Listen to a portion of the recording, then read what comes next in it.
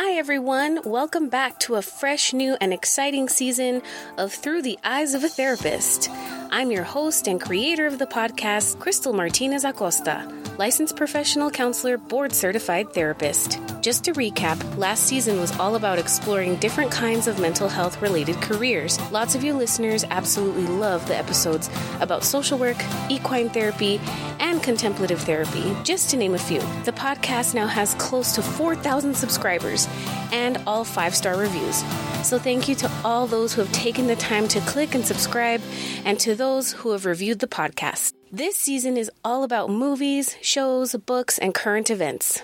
I've invited back a few of my therapist friends who may sound familiar to you from past episodes. So sit back, relax, and enjoy this convo between Elisa D. and I about Harry Potter's early life. All right, so we're back on the podcast, and you may recognize my guest today because she's been featured on the podcast a couple times before. And you may know her from our most popular episode on the podcast, which is called Introverts Unite. And so we have Elisa again today. Hello. Hello. Hello. I'm really happy that everyone liked the introvert episode so much. Me too. It was a fun episode. Do you want to tell us a little bit about yourself, just in case people haven't heard you talk before? Sure.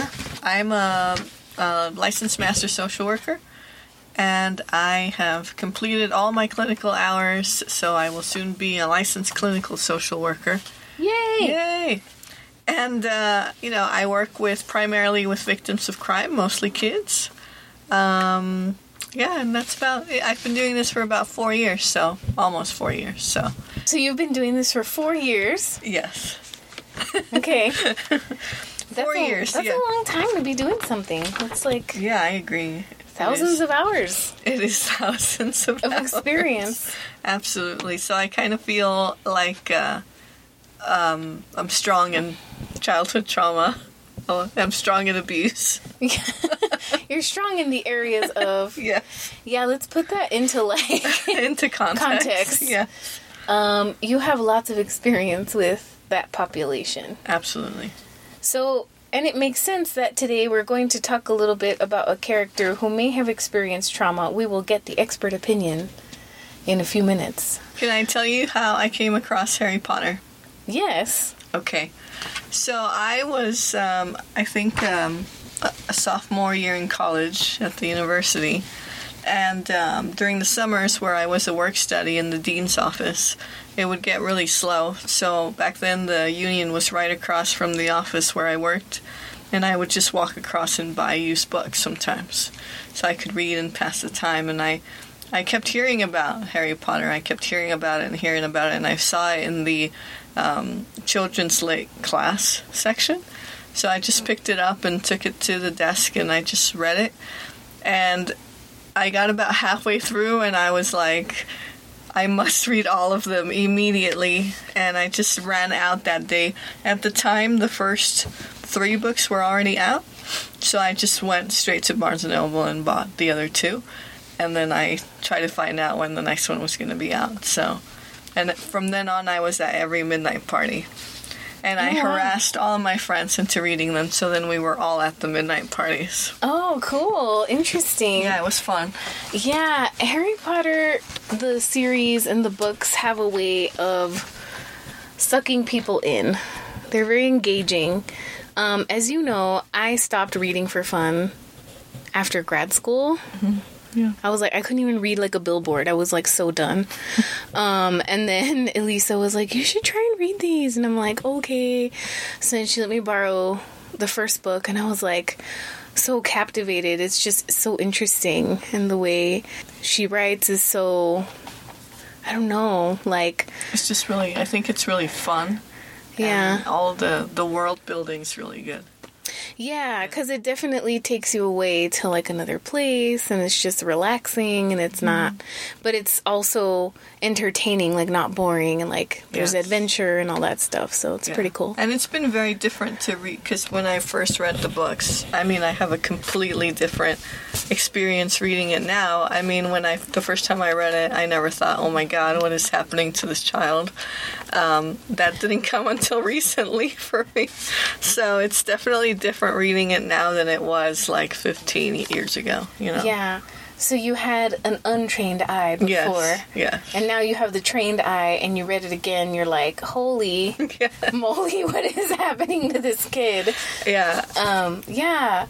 And I didn't have the experience of reading it before I was a therapist, and read it while I was a therapist, or I am a therapist, and I'm kind of like, okay, yeah, there's some stuff definitely wrong with the people around him, right. and like, poor kid's been through a lot. So that's what we're going to talk about today. So we're going to focus kind of on the first part of the series, where we're introduced to Harry and kind of some of his personal background, his family background, his living conditions, and things like that. And since two therapists are kind of looking at this character, we're going to kind of look at it like if he's one of our clients or something, right? And kind of just talk about maybe some of the challenges and some of the strengths that he has, and what we could do differently to help this kid. If we were able to intervene, then what would we do? Right. I don't know. So he's fake, so we can totally diagnose him too if we want. Yeah. Since he's fake. So, or what do we learn about Harry in the first book? So we know that he's living in what they call the Muggle world, right? Which is like with humans. Right.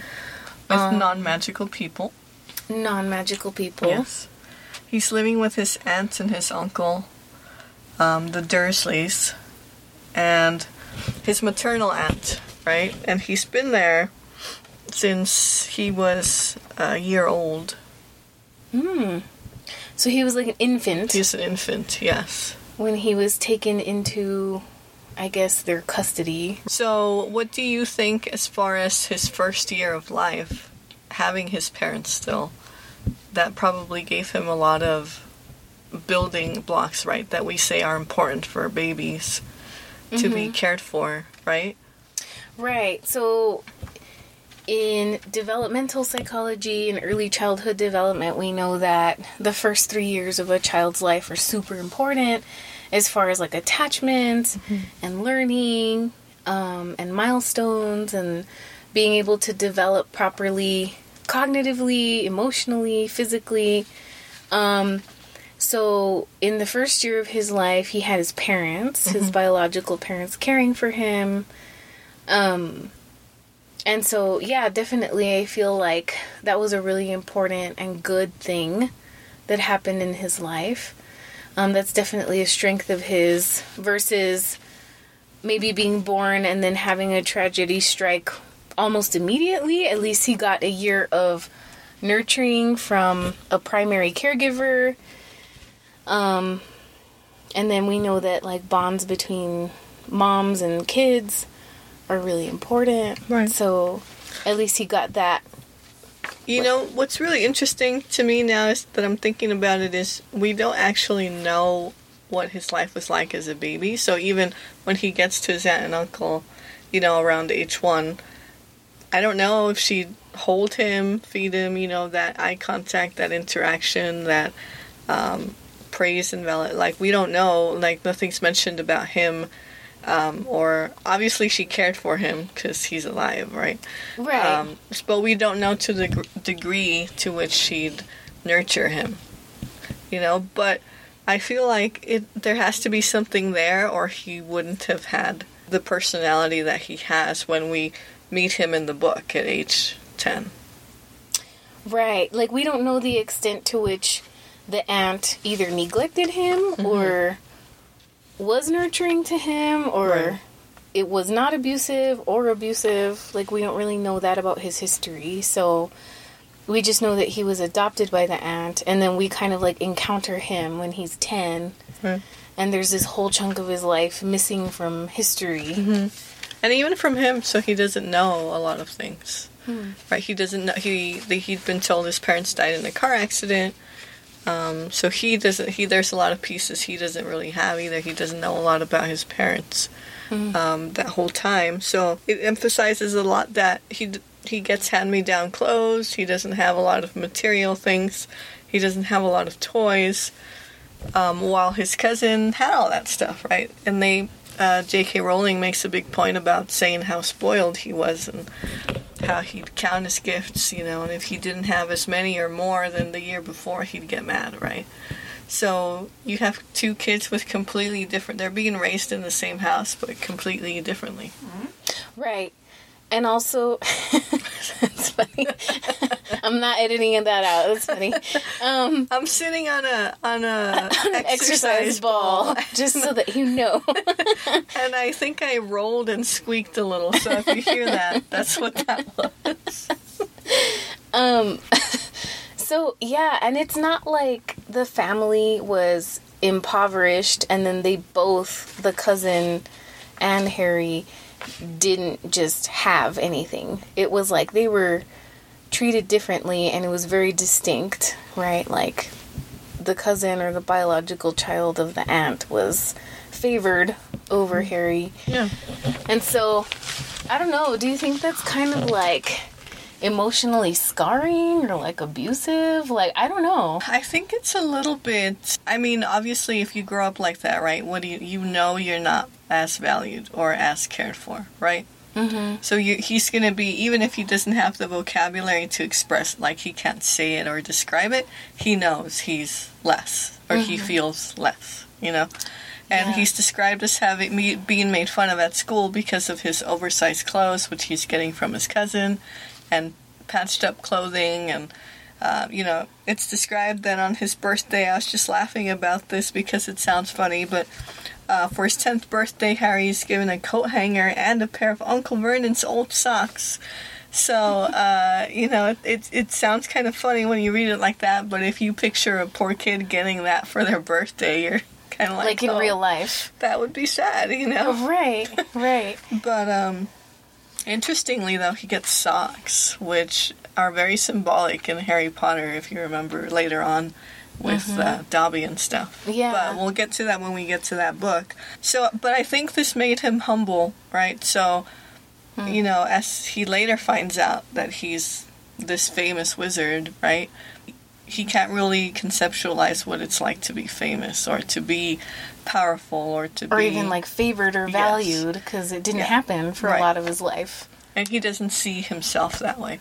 So that may have been a strength for him, and that he's able to really see himself as just a regular person instead of his whole life. Imagine he'd grown up always thinking, I'm the chosen one, I'm the best, I have this, I might have this great destiny to be the greatest wizard ever.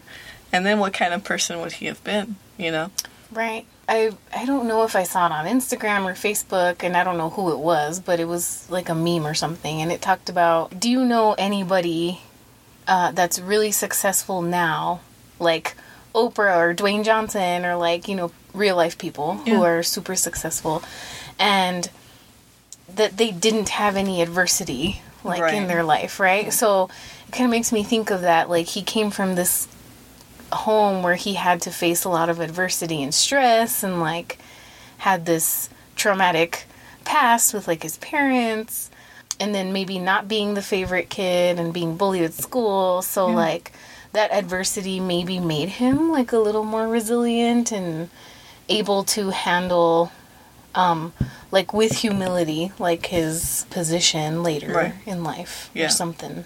I agree. Yeah. So then we know that at some point he kind of gets like rescued from this situation. Yeah, on his birthday, right? That's when Hagrid comes, and first the letters start coming, which the Dursleys, they try to pretend that they're not, but eventually, finally, Hagrid kind of rescues Harry from the Dursleys, and that was the ball again, sorry. It's okay. And takes him, kind of tells him, hey, you're a wizard. And then that's the first time he realizes magic is a real thing that exists. He would make things happen randomly. Weird things would happen, as he would describe it. Like when he goes to the zoo and the glass kind of disappears in front of the boa constrictor, right? So, but he didn't know he was really making that happen or how he was doing that. Mm-hmm. So he has no control over it. But then when Hagrid tells him, you're a wizard, it opens up all sorts of new doors for him. What kind of parallels to, like, real life do you find? How could a kid in real life relate to Harry Potter and feel like, even though they don't have magical powers, maybe there's something special about them that can get them through some hard stuff?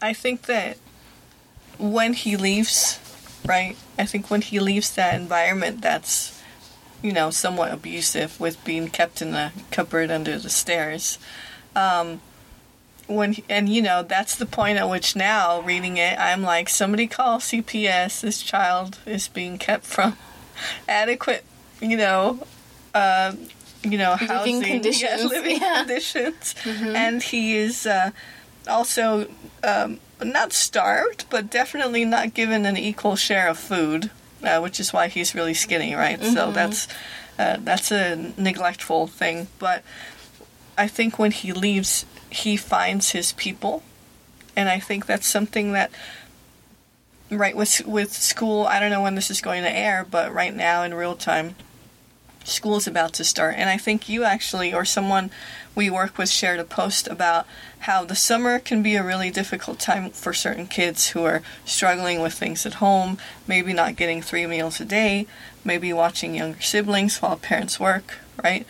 And when they go to school, that's like a safe place for them. I think that's what that Hogwarts is for Harry. It's his safe place, but it's even better because he lives there.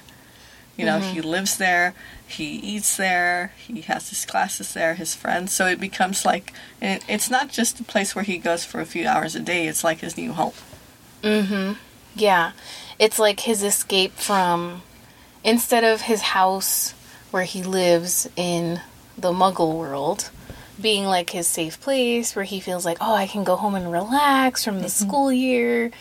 No, it's like stressful. Right. Because of the living conditions and also the attitude of people he lives with.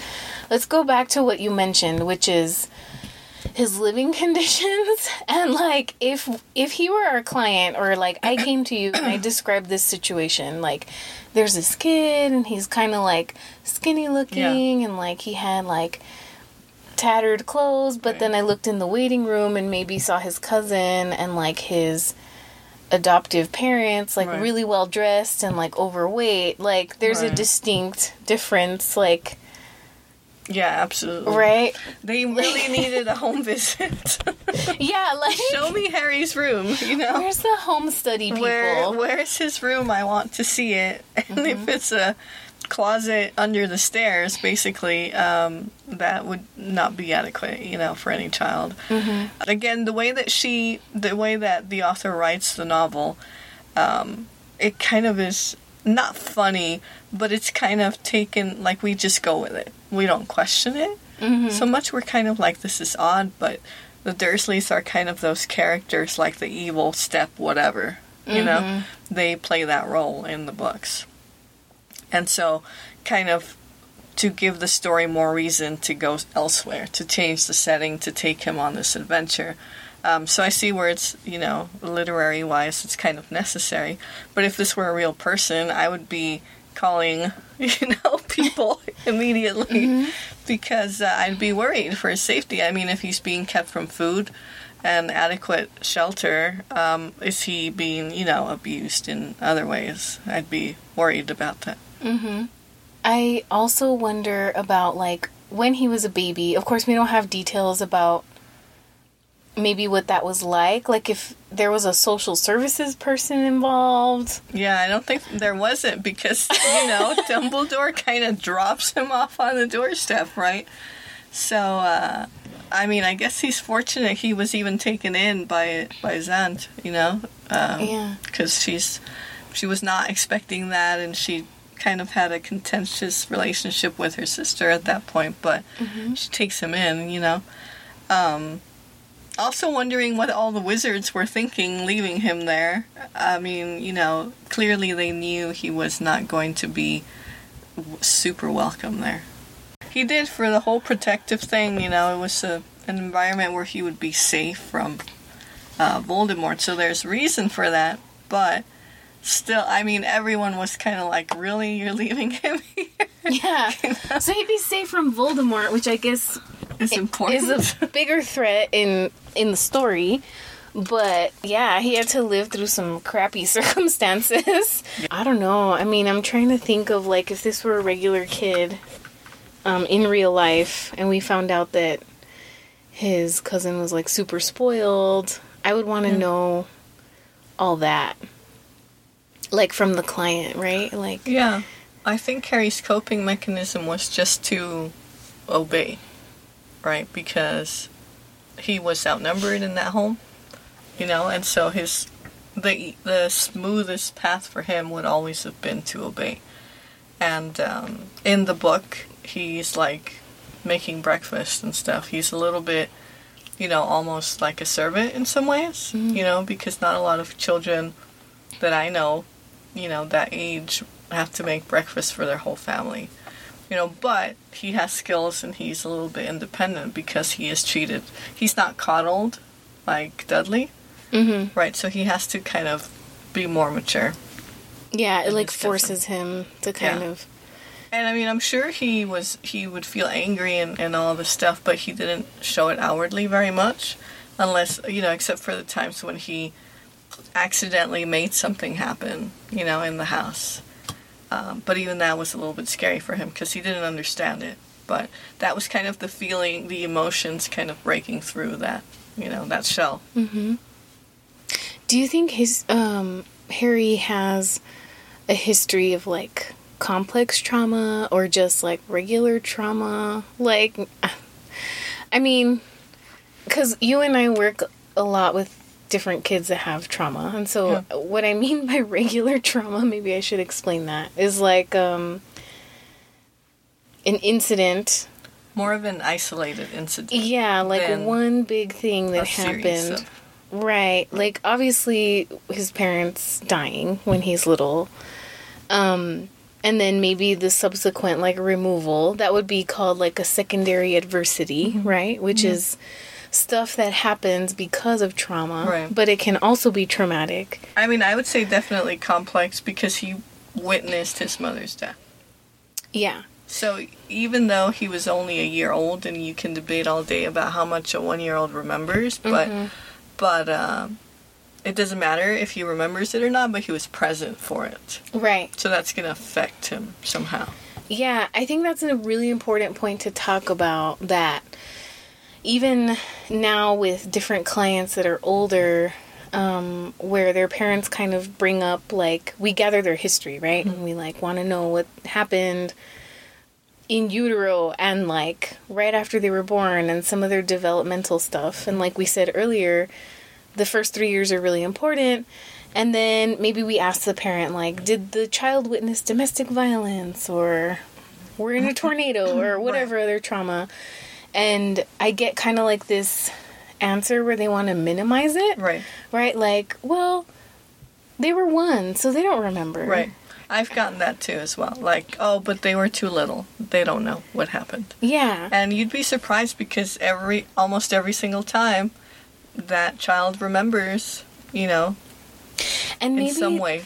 In some way, yeah. And that's what I was going to say, is that maybe it's not like an explicit memory in their brain, like with an image and stuff, but maybe like a, what is it called? Like a somatic memory? Right. Or... Can I have a mini rant really quick? Yes. Okay, yesterday I was listening to like one of the crime podcasts, and, you know, no names, but they were talking about some crime show, I don't know, some documentary where abuse occurred at a school, and that where the victims apparently were very young, like 2.5 to 3 years. I don't know what school this is. Oh my gosh. I didn't really listen to all of it.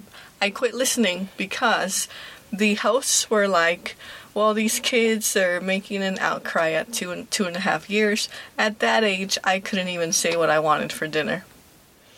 And so they were saying that... Heavy breathing.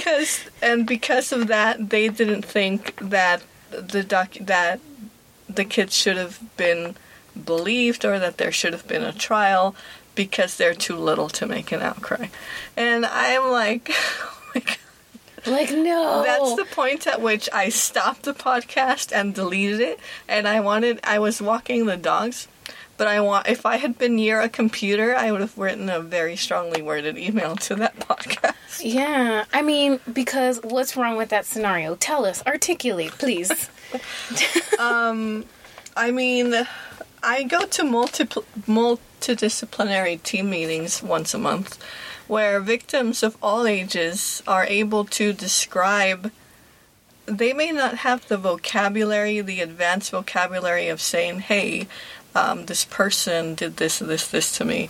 No, but they can articulate pain. They can articulate that something was done to them which normally does not happen in the home by someone. And they articulate, like, they can't really, because they don't know the names of body parts. So they'll use other names, right? They'll say, like, pee-pee or something like that, right? Mm-hmm. But they know, hey, something bad happened to me. It was painful. And, like, help me. They're trying to articulate, like, make it stop. Like, help me. This person's hurting me. Mm-hmm. You know? And they'll do the best they can to communicate that, okay, yeah, maybe they can't use the vocabulary of older kids or adolescents or adults, but that doesn't mean it's not happening, and that doesn't mean it's not real. Right. Right. So the argument, I think, would be like, or what you could have written to these people in a nicely worded email is like, just because abuse happens to somebody who's nonverbal or doesn't have the ability to articulate it, doesn't mean that it didn't happen and that it wasn't painful. Right. Or that it didn't impact them in some way, so, just because they can't say it. Exactly. And so simply because Harry may not have been old enough to understand, holy smokes, my mom was murdered in front of me, doesn't mean he didn't understand something is wrong. You know, I am in pain emotionally, right? Where's my mom? Like, you know. Right, right. Because by one, you know who your mom is. Definitely, yeah. Way before that, but still. Definitely. And then so that sudden, like, absence of her could have been traumatic. Sure. Impacted him. Then maybe going to a place where he wasn't necessarily wanted. Yeah, nurtured. Wasn't nurtured, was seen as a burden. Probably emotional abuse, like verbal abuse. We don't know the extent of the neglect, but that's like borderline stuff, right? Yeah. Like, I'm clothing the kid, but so I can't get in trouble because it's the bare minimum. But still, there's this huge difference in the way they treat the kids in that home. Yeah. Yeah, so I would say definitely, complex trauma, maybe like chronic stress being in the home. And then so being taken to Hogwarts was definitely a huge protective factor for him. Mm-hmm. I wonder what would have happened had he stayed in the Muggle world at that place. Yeah. Like, how quickly he would have deteriorated, or if he would have been motivated to, like, get out of there. It's hard to say, but I do think that once he hit puberty, and all those emotions would turn more into mostly anger, probably. Mm-hmm. More than other emotions, maybe. I mean, I don't know for sure, but I think a lot could have gone wrong at that point. Yeah. I mean, because if we see a kid with kind of this similar history as Harry in real life, where they don't get rescued from that situation, like, what do we see? We see, adolescents who are expressing all this turmoil. They're acting it out in behaviors, right? And negative behaviors, whether that's drugs or whether that's getting in a lot of fights, whether that's, I've come across kids who just shoplifted and like broke, not just like put something in their pocket, but broke a window of a store, and all of that is just anger and frustration, and it has nowhere to go. Mm-hmm. Yeah, getting into trouble a lot. Boys especially, because girls are more, they internalize more, right? So they keep the feelings in, and that's where you get a lot of self-harm. That's where you get a lot of, feeling like they want to die. Not to say boys can't have those feelings, but boys, usually they externalize a lot. More frequently. You see, like, outward behavior versus, like, internal, like, anxiety, depression kind of stuff. It's like you see it. Yes. Yeah. So thankfully, he was rescued from that situation. It sounds like almost immediately he makes friends and starts to realize that what happened to him going into the wizarding world is like a really good thing for him. It sounds like he adapts really well. Yeah. And the friends that he picks right off the bat in the train are the friends that really are more like him. Because if you recall in the beginning, he gets approached immediately by Malfoy, right? Who's wealthy, who's well-dressed, who's telling him, you don't want to hang out with these guys. They're the wrong sort. People might think they're the wrong sort of people, or you're with the wrong sort of people, something like that. And I think to Harry, that was just another Dudley to him. Somebody wealthy, spoiled, that has everything. And so he did not want any part of that, because he had 10 years of that, Right. Yeah, he recognized it. He recognized those characteristics and couldn't be manipulated. Yeah. He's like, yep, I live with one of you. Exactly. So I know what that's like. Yeah. And then I feel like him having Dumbledore, I think, is really important. Not that he's replacing, like, his dad or something, but you can tell that relationship is really helpful and impactful and, like, positive. And that's definitely another protective factor. Like, if this were a client, we'd be like, oh yeah, Dumbledore's the man. Like, we can, have him mentor Harry and, like, have him use coping skills or, like, learn new things or... Yeah. Yeah. I just wish he'd had someone who was there more frequently, right? Because Dumbledore just kind of swoops in and out, right? True. He swoops in, gives him this information and kind of disappears again. Maybe Hagrid was like a good initial father figure. Yeah. I think it's good that he had several people that were supportive because, Dumbledore was off doing his important wizard stuff. Mm-hmm. But yeah, Hagrid, Mr. Weasley, right? Mm-hmm. Which I don't remember if he meets him in the first book, but anyway, Mrs. Weasley, he does meet her in book 1. And, kind of his teachers become kind of a surrogate family and his friends. Right, yeah. And so, if this were a real kid and he were under our care or treatment and services, we'd want to really keep him there. Keep him out. Don't get ever him removed. Don't send him home. Yeah, remove him from that home, but then also make sure that he has that, like, village around him, right? Like, those people that can really mentor him and be helpful and teach him stuff. And those people all definitely are, like, the protective factor people. And that's what we want to do in real life with kids, right? Like, absolutely, yeah. We try to help schools make these connections with these kids and, like... And we want kids to find things that they're interested in, right? Because if they don't have anything they're really interested in or passionate about, statistically they're more likely to just be born and get in trouble, so to speak, right? So the fact that Harry finds Quidditch, right, that he realizes he's really good at it right off the bat, that's another strength. We would want kids to be involved. We would maybe find him a program like Big Brothers or Big Sisters, right? If we needed that additional mentor figure in his life. I wonder if the British have that, but we would want something like that for him. Mm-hmm. For him to be involved in activities, have more mentors in his life.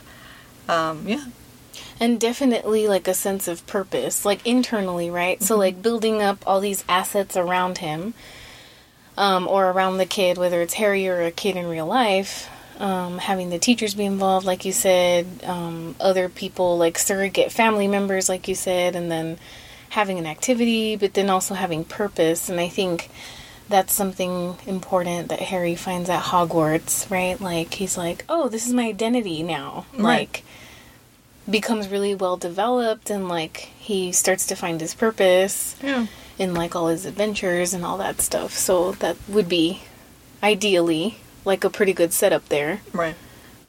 Hogwarts for everybody. So we probably should talk about the troll when they fight the troll in the dungeon. Okay.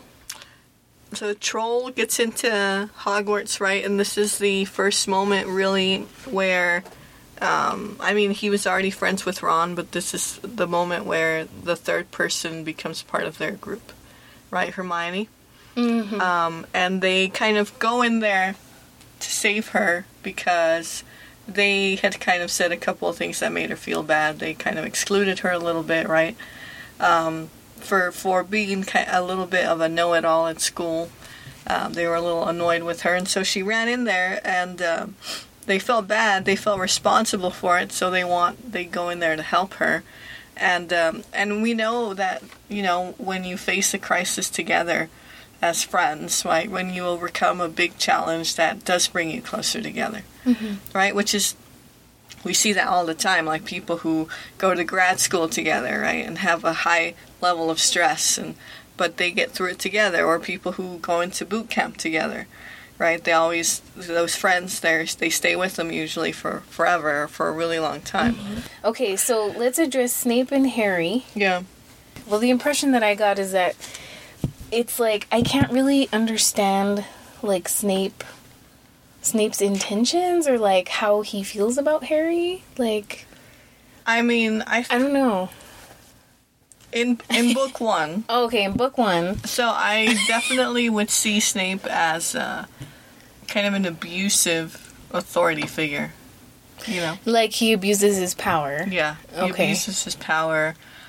He really does pick on kids and call them, well, I don't think he calls them names, but he makes a lot of sarcastic remarks about them, when they say something wrong, or even when they say something right, because Hermione would raise her hand and he'd be like, like, whatever you suck. Quit raising your hand so much, Yeah. So he was one of those teachers that you could not make happy, no matter what, he was going to find something bad to say about you. You couldn't please him. And he showed obvious, preferential treatment towards the Slytherins. His own house, right? Mm-hmm. So I think that, honestly, I feel like he was a good professor in the sense of he knew what he was talking about, but he was not a good professor in the sense of, validating students when they performed well, or in really nurturing when they showed skill. He would just kind of cut everyone down. Mm-hmm. And especially Harry, he's pretty abusive as far as teachers go. Pretty abusive to Harry, not physically, but definitely verbally and emotionally, maybe. I haven't really... I know that in my work with clients in real life, there's usually with some kids, particularly maybe kids that are like 9 to 15 or 17, like there's something with like a teacher or something. Like, it's not super common, but... Or a coach. Mm-hmm. Or a principal, or a school counselor that like said something or did something that was offensive to the kid, but also like objectively probably not really ethical or like a good thing. So maybe Snape, like his character, like the way she wrote it is kind of like an exaggerated version of like these teachers in real life, but I don't know. I don't think it's that exaggerated, honestly. You think so? Well, you used to be a teacher, so do you think that there's really people like Snape out there that are actually out to get like kids? Yes. No way. Yes. Oh my god, that's horrible. I laugh about it, but it's like how I cope with that information, because that's like really terrible. Oh yeah, I heard so many inappropriate things teachers had said. And when I started, kids did not every single kid did not have a cell phone. By the time I left, every single kid had a cell phone, And let me tell you about all the kids recording a lot of people that I used to work with. And those people... then with that evidence being removed, usually. But, no, I believe it. Absolutely believe it. There's always at least one teacher. This is a very small school if you think about it. Mm-hmm. There's only maybe 10 to 12 faculty? I don't know. I haven't counted them, but very small number. In a high school, you have about 200 teachers. You're going to have at least maybe 10. You're going to have like 10, statistically, probably about 10 teachers that are really unhappy in life, extremely bitter, and taking that out on the kids. Now, hey, everyone listening out there, I love teachers. It's the hardest job in the world, but it can be overwhelming, and some people cannot cope with that overwhelming, constant, kind of challenges coming at you 24/7 from all sides. Like, I don't want to do this, miss, I don't get it, blah, blah, blah, what's this? Or they don't have a pencil, they don't have paper, Yeah. So it's a very difficult job, and if you do not have a lot of patience, and if that is not what you really want to be doing, you're going to be a mess. Yeah. If you're not prepared, you're going to be a mess. So I absolutely believe that there's people like Snape out there, and you have people can email you, right? Yeah. Is that correct? Yeah, they can. So I would ask people out there, if you had really bad teachers and the kinds of things that they said to you, please email Crystal and tell her what those teachers would say or do in your class that, kind of drove you crazy when you were a student, because I bet a lot of people out there can give us examples. Write to Crystal at throughtheeyesofatherapist.org. There you go. But do you think because teaching is so difficult that Snape was just like burned out? Or was he like evil? Snape's a super complicated figure. Yeah, maybe we shouldn't get into that. We can't really get into that now because then we'll spoil the rest of the episodes, right? Yeah. So I think that we should save time for Snape in book 7. Okay. But those of you that have read Harry Potter, there's a lot of reasons why he's a very unhappy human being. Mm-hmm. Right.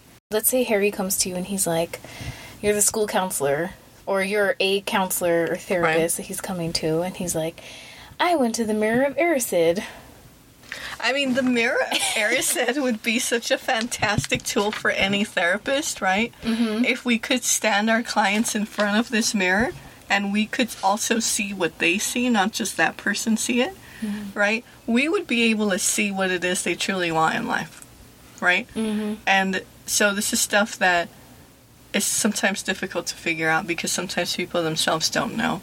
Mm-hmm. And it's through working through a lot of things and processing a lot of things that people eventually realize, oh, this is what I really want my life to be. Mm-hmm. Right? So imagine if you had a shortcut like the mirror and you could put your clients in front of it and they just see what it is that they want in life. You just kind of like be a and fly on the wall. Yeah. Yeah, like... That makes sense. Oh, okay. That would cut down on some time probably. So I think that would be a really great therapy tool if we had that. Harry doesn't see... He's a kid that's been deprived of material things a lot, right? He doesn't have fancy clothes. He doesn't have... He finds out right when he gets to Hogwarts or right before that he has a bunch of money that his parents left him. But he doesn't care about that. He doesn't care about, buying things and possessing things. He looks in the mirror and he sees his family, right? Which I think for an orphan is a pretty natural wish or a natural desire to want to have a family. Mm-hmm. Mm-hmm. Yeah. And so if we were able to see that or have him tell us about what he saw, that would be helpful information. Maybe in, helping him make meaning of his traumatic experiences. Yeah. And that's something that really hurt him emotionally, right? Because even he feels like he doesn't remember himself, right? Mm-hmm. Later on, we realize there's some stuff there in the other books. In that moment, you can see that all of this stuff has affected him because the one thing he wants is his family, his mom, his dad, and himself. And then we can't say that he don't remember because he was 1. Right. Because now he's 10, almost 11 or whatever, and sees them. And I think he remembers. I think he remembers. But he has bought this whole thing about the car accident, right? Until he's told otherwise. So I think it was just more buried to protect him, because our brains can protect us in a lot of ways, right? From trauma. So I think that I obviously do believe that he remembers, but it was a little bit buried. What do you think of people in real life that, like, don't completely tell their kids the truth about what happened when they were, like, 1 or 2? Because that's happened to me before, where I hear from clients or caregivers, they're like, you know what, there's this information that this person or this client doesn't know about. We haven't been completely honest. We didn't want to hurt him, or we didn't want to tell him the truth for whatever reason. I think that that's it's a really tough spot to be in, because parents don't want to hurt their kids with information that is sad or traumatic, right? Mm-hmm. But usually, in my experience with clients, kids know. They know not everything, but they've got like little tiny puzzle pieces, and what kids do is they don't take that information and go, oh, something happened. They go, I caused something bad to happen. And so when they don't have all the pieces of the puzzle, they can't make sense of it. They just feel like they've done something bad or wrong, or whatever is happening in their life that's wrong, it's somehow because of them.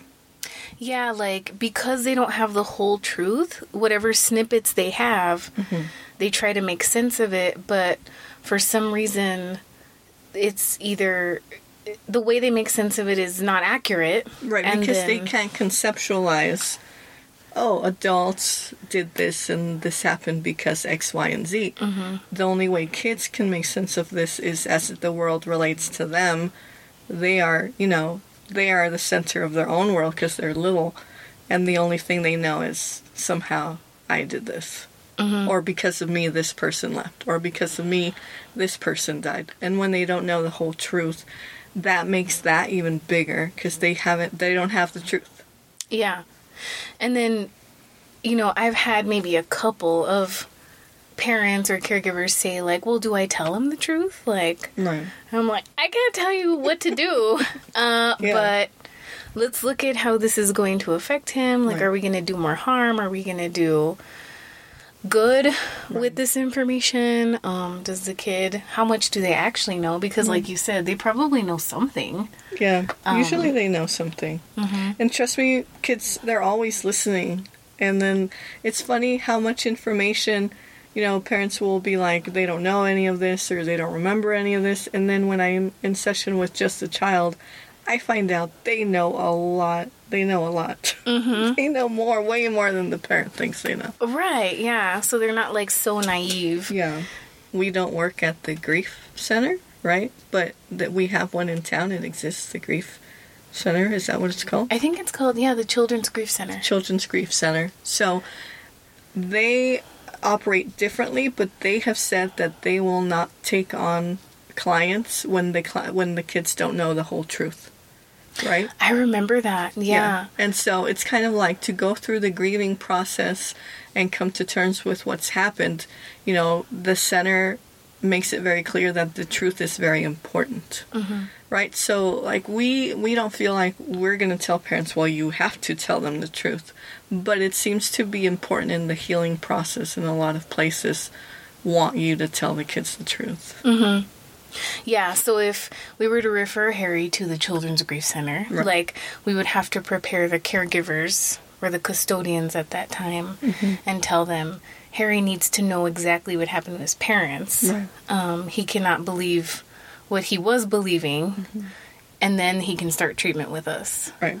That's interesting. Yeah. Scary. Okay, so I think we've covered almost all the important stuff for book 1. So we will come back with more information on book 2, 3, 4, maybe do it in chunks. What do you think, Elisa? You want to come back for that? I will absolutely come back for that. Those are going to be your new highest rated episodes. Right? I'm pretty sure about. After this one, after the introvert one, it's going to be this one, it's going to be those. Yeah. It's all the ones I'm in is what I'm saying. No, You're like, I make this podcast, so, you've got to have me back. So thank you so much for coming back on the podcast and for discussing this very important topic of Harry Potter. Absolutely. And, anyone that hasn't read it yet, please do. It's a really good book. It is. It's so captivating. All right. Thank you very much. And we will talk to you all again soon about the next few books. Bye, everyone. Bye. I hope you enjoyed this latest episode of Through the Eyes of a Therapist podcast. I'm Crystal Martinez Acosta, licensed professional counselor, board-certified therapist. To get into contact with me, please visit www.throughtheyesofatherapist.org. I will be going on maternity leave for a few weeks, but do not fear, everyone. I will be back with more episodes of Through the Eyes of a Therapist. Until next time. And this is one last shout out to Elisa. Happy birthday.